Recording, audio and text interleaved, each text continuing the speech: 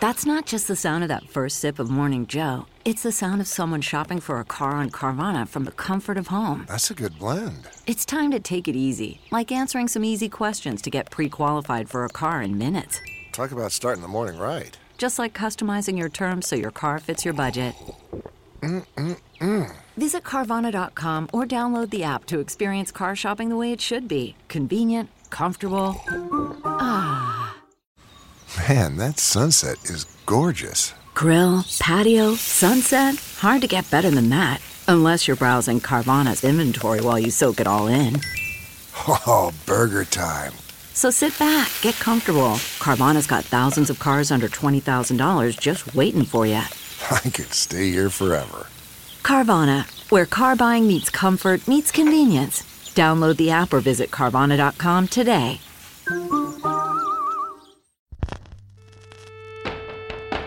The following podcast is going to contain spoilers, along with me, just a regular guy, talking about all the things I love, such as comics, movies, television, music, and books. So yeah, proceed at your own risk.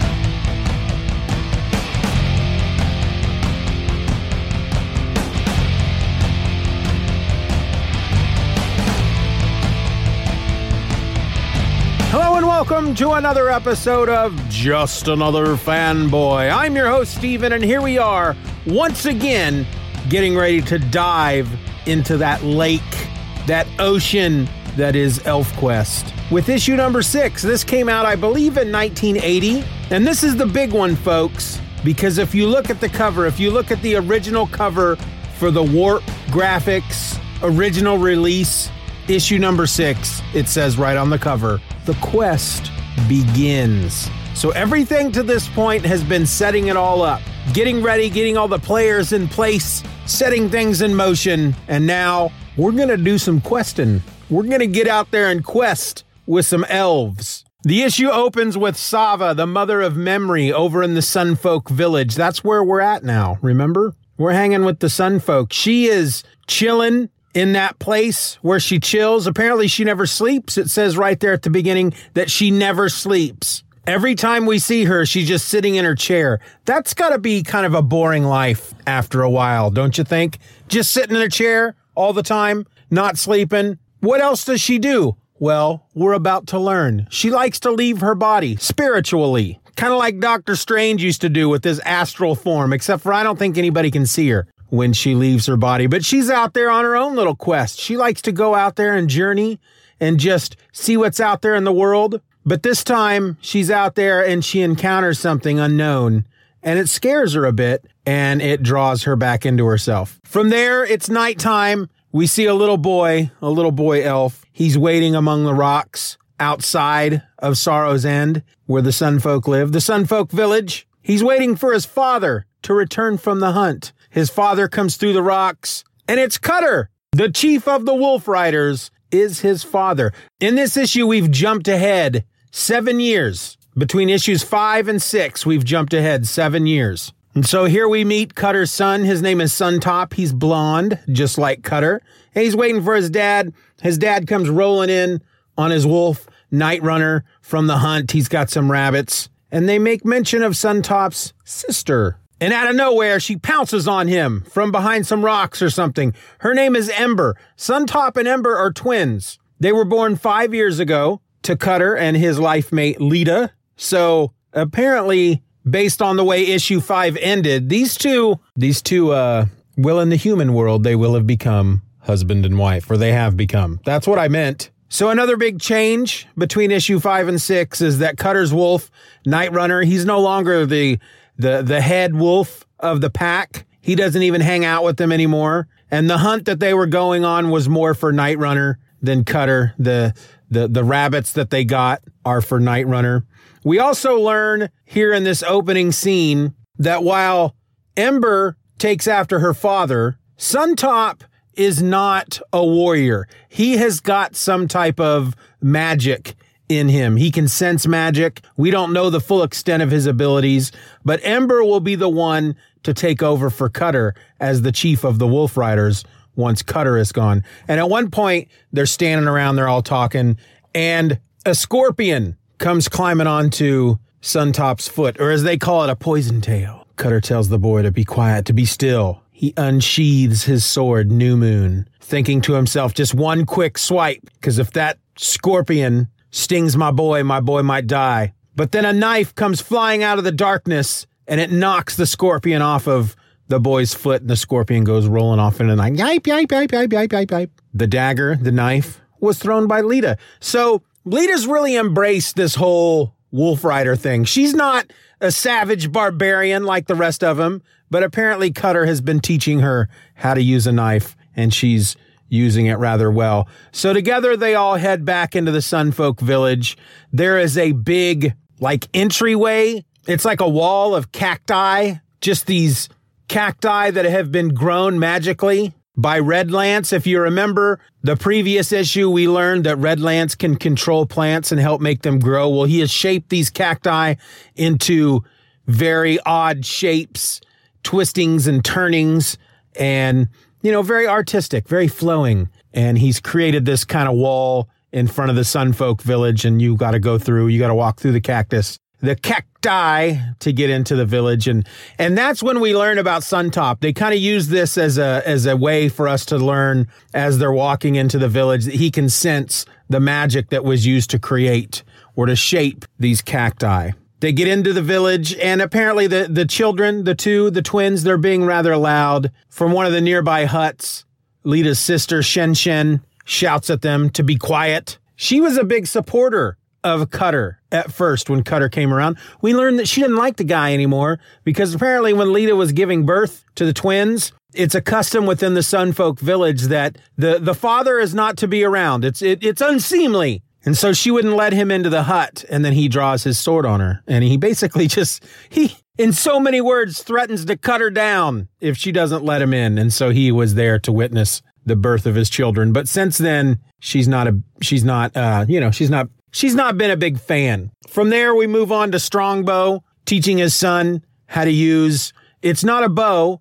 Strongbow uses a bow. That's why they call him Strongbow. He's an archer. He's one of the best. His son Dart is using they call it an arrow whip. It's like a stick with a string on the top of it. You hold the stick at the bottom, you hook the arrow to the string at the top, you pull it back, the stick bends back, and then you let it go, and it whips out and launches the arrow. He's shooting at a bird. He misses it. Strongbow is teaching him. Strongbow only talks through sending. Sending is the way that the elves communicate to each other telepathically. He never talks out loud. He only uses sending. And as he's talking to his son kind of stops. He senses something. Strongbow takes this seriously. He's like, why are you hesitating? He's like, I don't know. There's something in the air. And Strongbow stops and he sniffs and he smells something familiar. His wolf, Briarstring, also senses something. He begins to growl. Strongbow jumps up onto a rock to look out upon the desert landscape, sees something that we can't. We don't know what he's seeing, but he's obviously very angered by it. They followed us, he sends. Break their bones and skin them raw. They found us. Strongbow has always been one of my favorites. He's kind of like, he's kind of like the, I don't want to say, well, good Lord, how do I say this? He's the strong silent type. He never speaks out loud. He only talks through his thoughts. He's the archer. I always thought he was pretty dope. Strongbow was always my dude. Meanwhile, Skywise is making some time with one of the Sunfolk ladies out in the field. They're just about to become lovers in the nighttime because it is nighttime and they're making out in this field when the wolves start howling. Skywise is very surprised by this because it's a particular kind of howl. It's what the wolves used to do. They would howl a certain way back when they lived in the forest, when they lived in their home that they called the Holt. They would howl this way to warn them of a particular danger. Not just danger in general, a certain danger. And it freaks Skywise out and he runs off to grab Cutter. He finds Cutter and Cutter's like, I know, I hear him too. Duh. Come on, they're wolves, they're howling. Let's go check it out. And he tells Lita, he looks at her and he says, look, you need to stay here with our cubs. That's what they call their children. You need to stay here with our cubs and you guard them like a she-wolf. You guard them till your last breath. And so she's like, what the frick's going on? And we find out that humans have come to sorrow's end. There are a small group of humans outside the village in the desert. They're surrounded by wolves. There are 4 of them, a man, a woman, their son, and then a frail human, another male. He's clinging to the back of a horse. They have 1 horse among them, and he's clinging to the horse as if it's taking all his strength to do so. So obviously this dude's sick. So the wolves come upon these rocks surrounding them. They've all got their bows, and they're ready to take out the humans. But Red Lance wants to hear their story. Red Lance, if you remember, the very first issue, it all started with the Wolf Riders rescuing an elf who had been captured by the humans, was being tortured, and was going to be sacrificed to their god. That was Red Lance. So the Wolf Riders are ready to shoot him down, and Red Lance says, wait, I want to hear their story. I think I deserve that. He says, when the humans took me and they tied me to that rock and they beat me, I asked them over and over, why? Why were they doing this? And they never answered. And I want to know, why did they hate us so much? And the humans, the male human, not the one on the horse, the other one, the one on the horse, I guess, is his brother. So basically they tell the story. They were part of the same tribe that captured Red Lance, their chief or their witch doctor or whatever you want to call him. He's the one that burned the forest down. He said they suffered just as much as they did. They all went out and floated on logs on the lake until the flames died. They were the only ones left. He and his wife and his son and his brother. They traveled. They found another village. They were welcomed. But then his brother started acting crazy. Apparently his brother went insane. In the book, they say he was touched by a demon. And so they were kicked out of the village, and they've been traveling again. And then this is where they ended up. And he explains to the elves that the world of 2 moons, the planet that they live on, it's their world. It's not the elves are visitors. They came down in the palace. They're not supposed to be here. This world belongs to the humans, not to the elves. And it's because of that. That's why they hate them, because these elves come down with their magic and they shape the trees, and these pockets of magic create monsters that hunt and kill the humans. And that's when Cutter finally understands. He just always assumed that, I don't know, I guess he didn't really understand how deeply the hatred just lay within the humans, what their hatred was based on. And it all comes down to the fact that the humans think that the elves do not belong in their world, that they are not welcome, and it's their job to exterminate the elven race. So as the humans are telling the story, at one point, one of the elves, we haven't really talked about him too much. His name is Woodlock. He is they refer to him as life bearer because he has this, he and his lady Rainsong apparently they've produced quite a number of kids,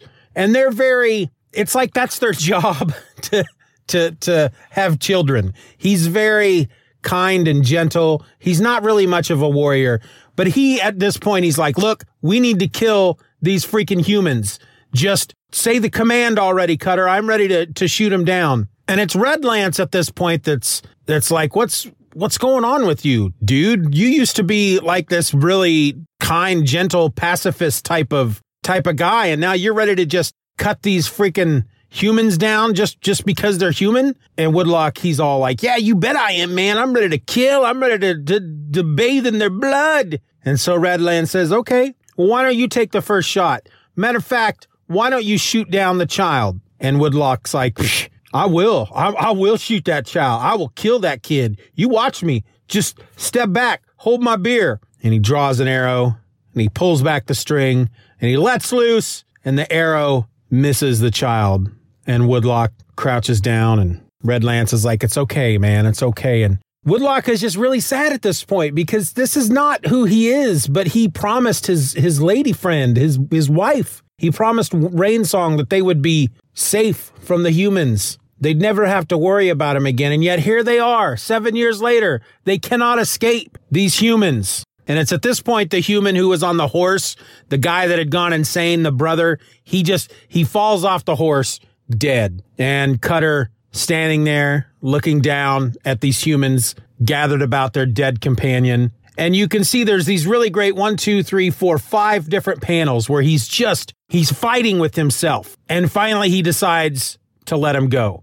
Strongbow is pissed. Cutter lets the humans go and Strongbow is pissed. He gets all up in Cutter's face. He's like, "You're stupid. How could you do this? These are humans, you big stupid." And so then they start to battle. They have this sending battle. It's almost like a battle of power. And if Strongbow wins, he'll become the chief of the Wolf Riders. But of course, Cutter wins because, he's a BA. And he explains to the rest of them, look, killing them wouldn't have made any difference. It's obvious that there are just humans all over the freaking place. We're never going to find a place where we are completely safe from them. More will come. This is just the first. And Woodlock asks, is there no place that's safe for us? Not even Sorrow's End. And Cutter realizes there has to be an answer to that. There has to be. And so he goes to see Sava. They go and they talk to Sava. And she doesn't. Basically, he just wants to know, look, there's obviously more elves in this world. We thought we were the only ones. You thought you were the only ones. It's obvious that we were not the only ones because here we are. So there has to be more. There has to be more elves in this world.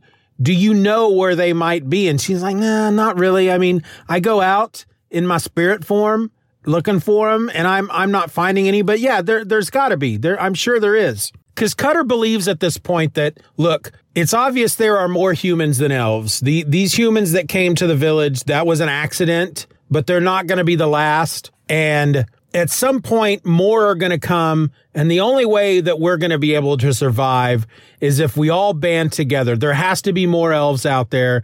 I have to find them. And we all have to come together to protect each other. And she says, that's true. That's probably a really good idea. You're right. Again, I've gone out and I've looked in my spirit form. I haven't found any, but maybe a more direct approach is what's needed. And that's when he makes his decision. He's going to leave Sorrow's End. He's going to go out on his own and he's going to look for more elves. This is the quest. This is where the quest begins. And so he gathers up the Wolf Riders and he explains to them what he's going to do. And he tells them, I'm going by myself. Nobody's coming with me. Of course, he talks to Lita about it first, and she agrees with him that he has to do this. She doesn't like it. But the fact that the elves live for so long, it's not like he's he might be away for a few years, but that's a blink of an eye in the life of an elf. And so while he's talking to the Wolf Riders and telling them what he's going to do, what he's planning on, and how, they're going to be okay without him, stay here.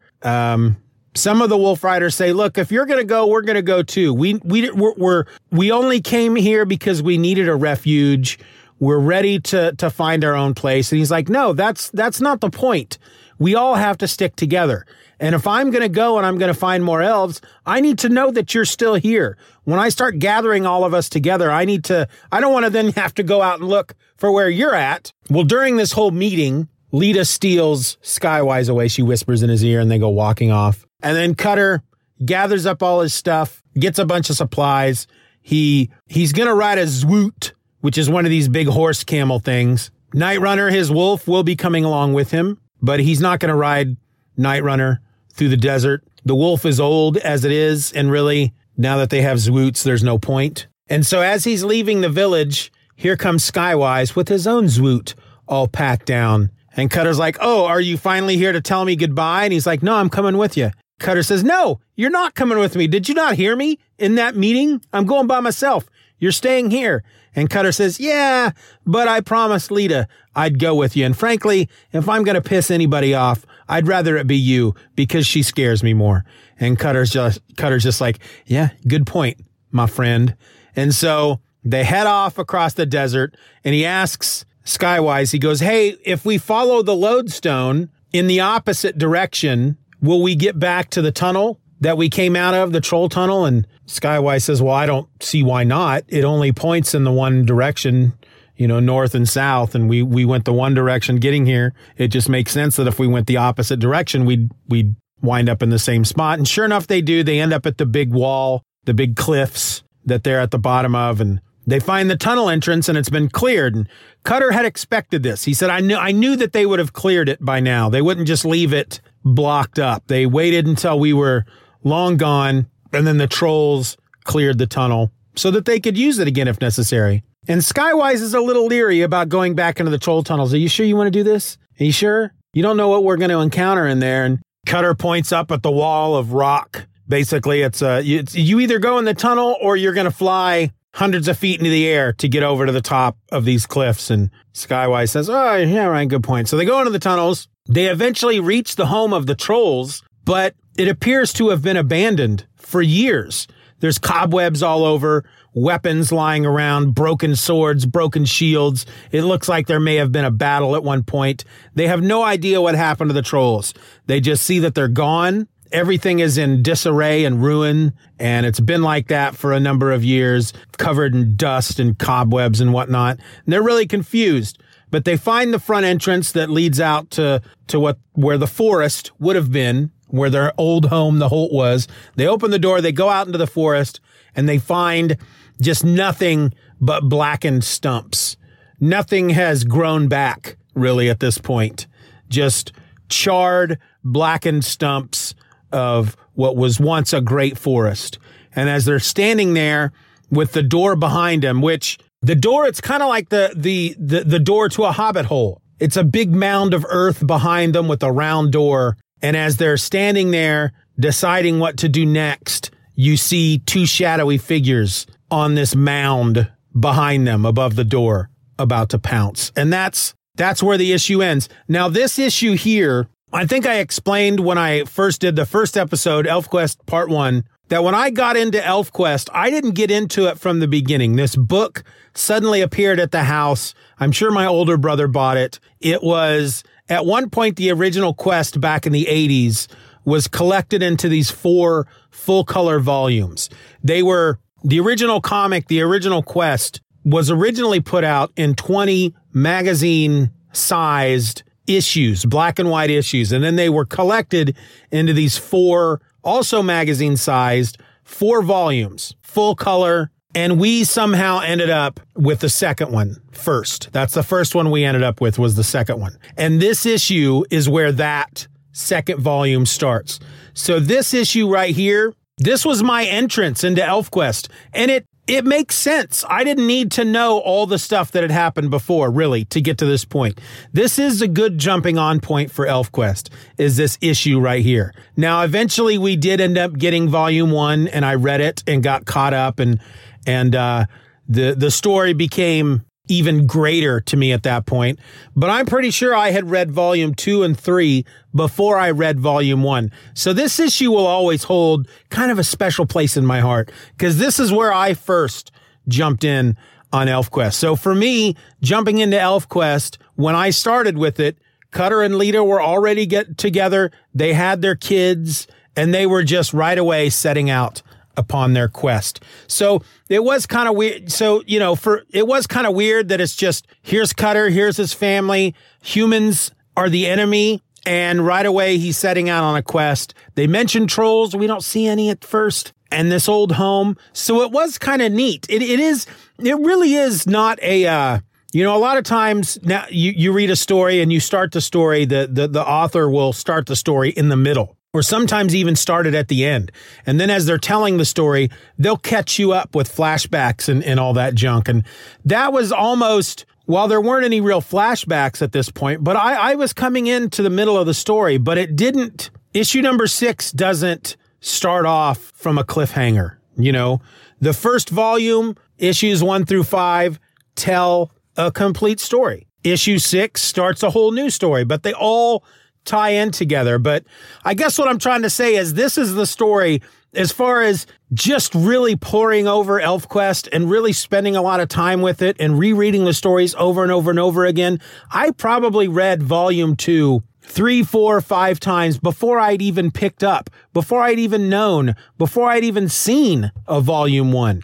So this is the stuff that I am way more familiar with, I have more intimate knowledge of this stuff going forward than I did of volume 1, I guess you could say. And for me, really, this is when the story really opens up. this is where the world just kind of blows up and you get a lot of really good stuff going forward. You got a lot of good stuff in the first 5 issues, but coming into it with, right here in this story for the first time, volume 1 to me has always felt kind of like a prologue, basically. I'm sure had I started with the issue number 1 from the beginning, I'd feel a lot different about those first 5 issues. But for me, it's always been, this is where the story really begins, because for me, that's where the story did begin.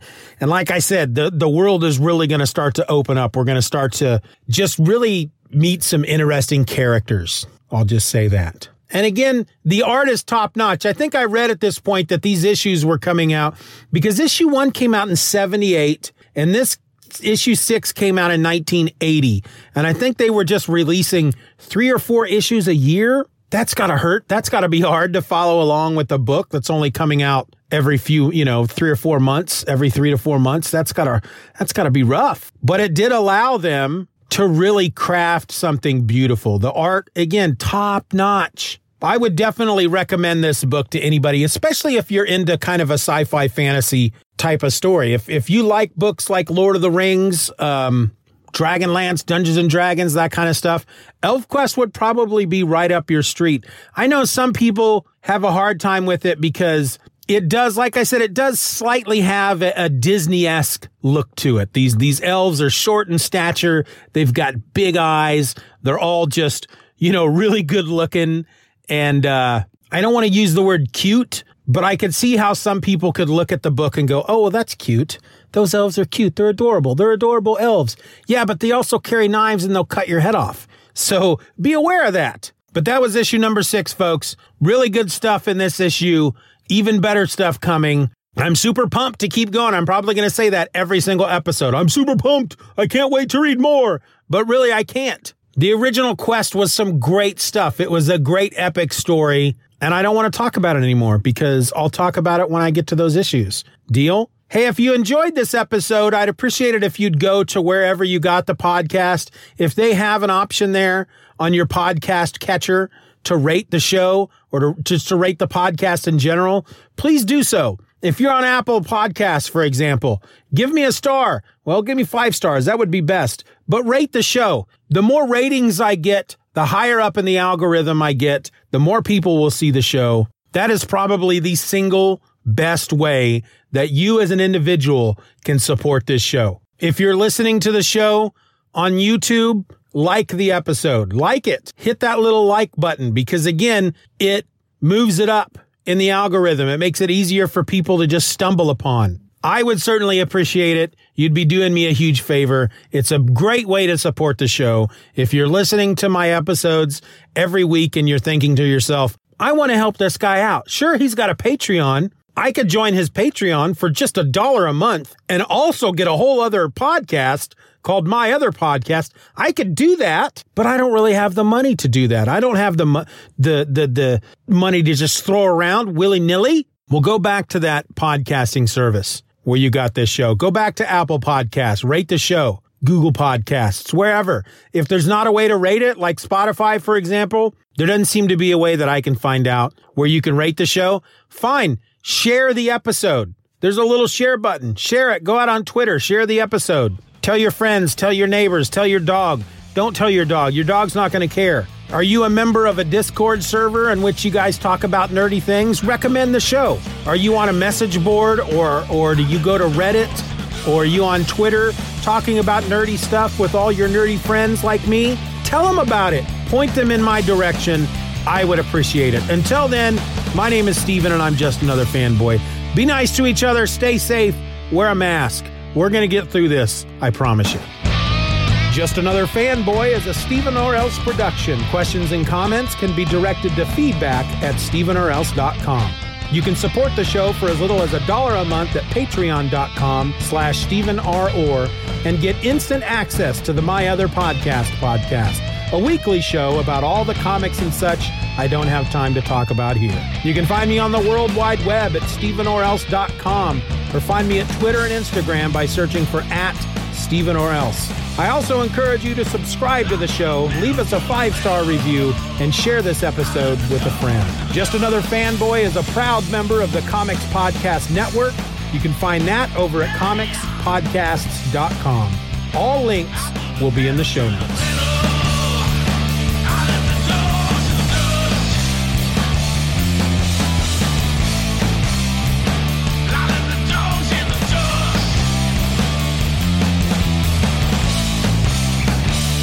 Bye-bye, Daddy. Bye-bye, Daddy.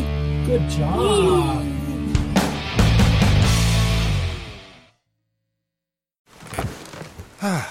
The comfort of your favorite seat is now your comfy car selling command center, thanks to Carvana. It doesn't get any better than this. Your favorite seat's the best spot in the house. Make it even better by entering your license plate or VIN and getting a real offer in minutes. There really is no place like home. And speaking of home, Carvana will pick up your car from yours after you finalize your offer. Visit Carvana.com or download the app and sell your car from your comfy place. That's not just the sound of that first sip of Morning Joe. It's the sound of someone shopping for a car on Carvana from the comfort of home. That's a good blend. It's time to take it easy, like answering some easy questions to get pre-qualified for a car in minutes. Talk about starting the morning right. Just like customizing your terms so your car fits your budget. Visit Carvana.com or download the app to experience car shopping the way it should be. Convenient, comfortable. Ah.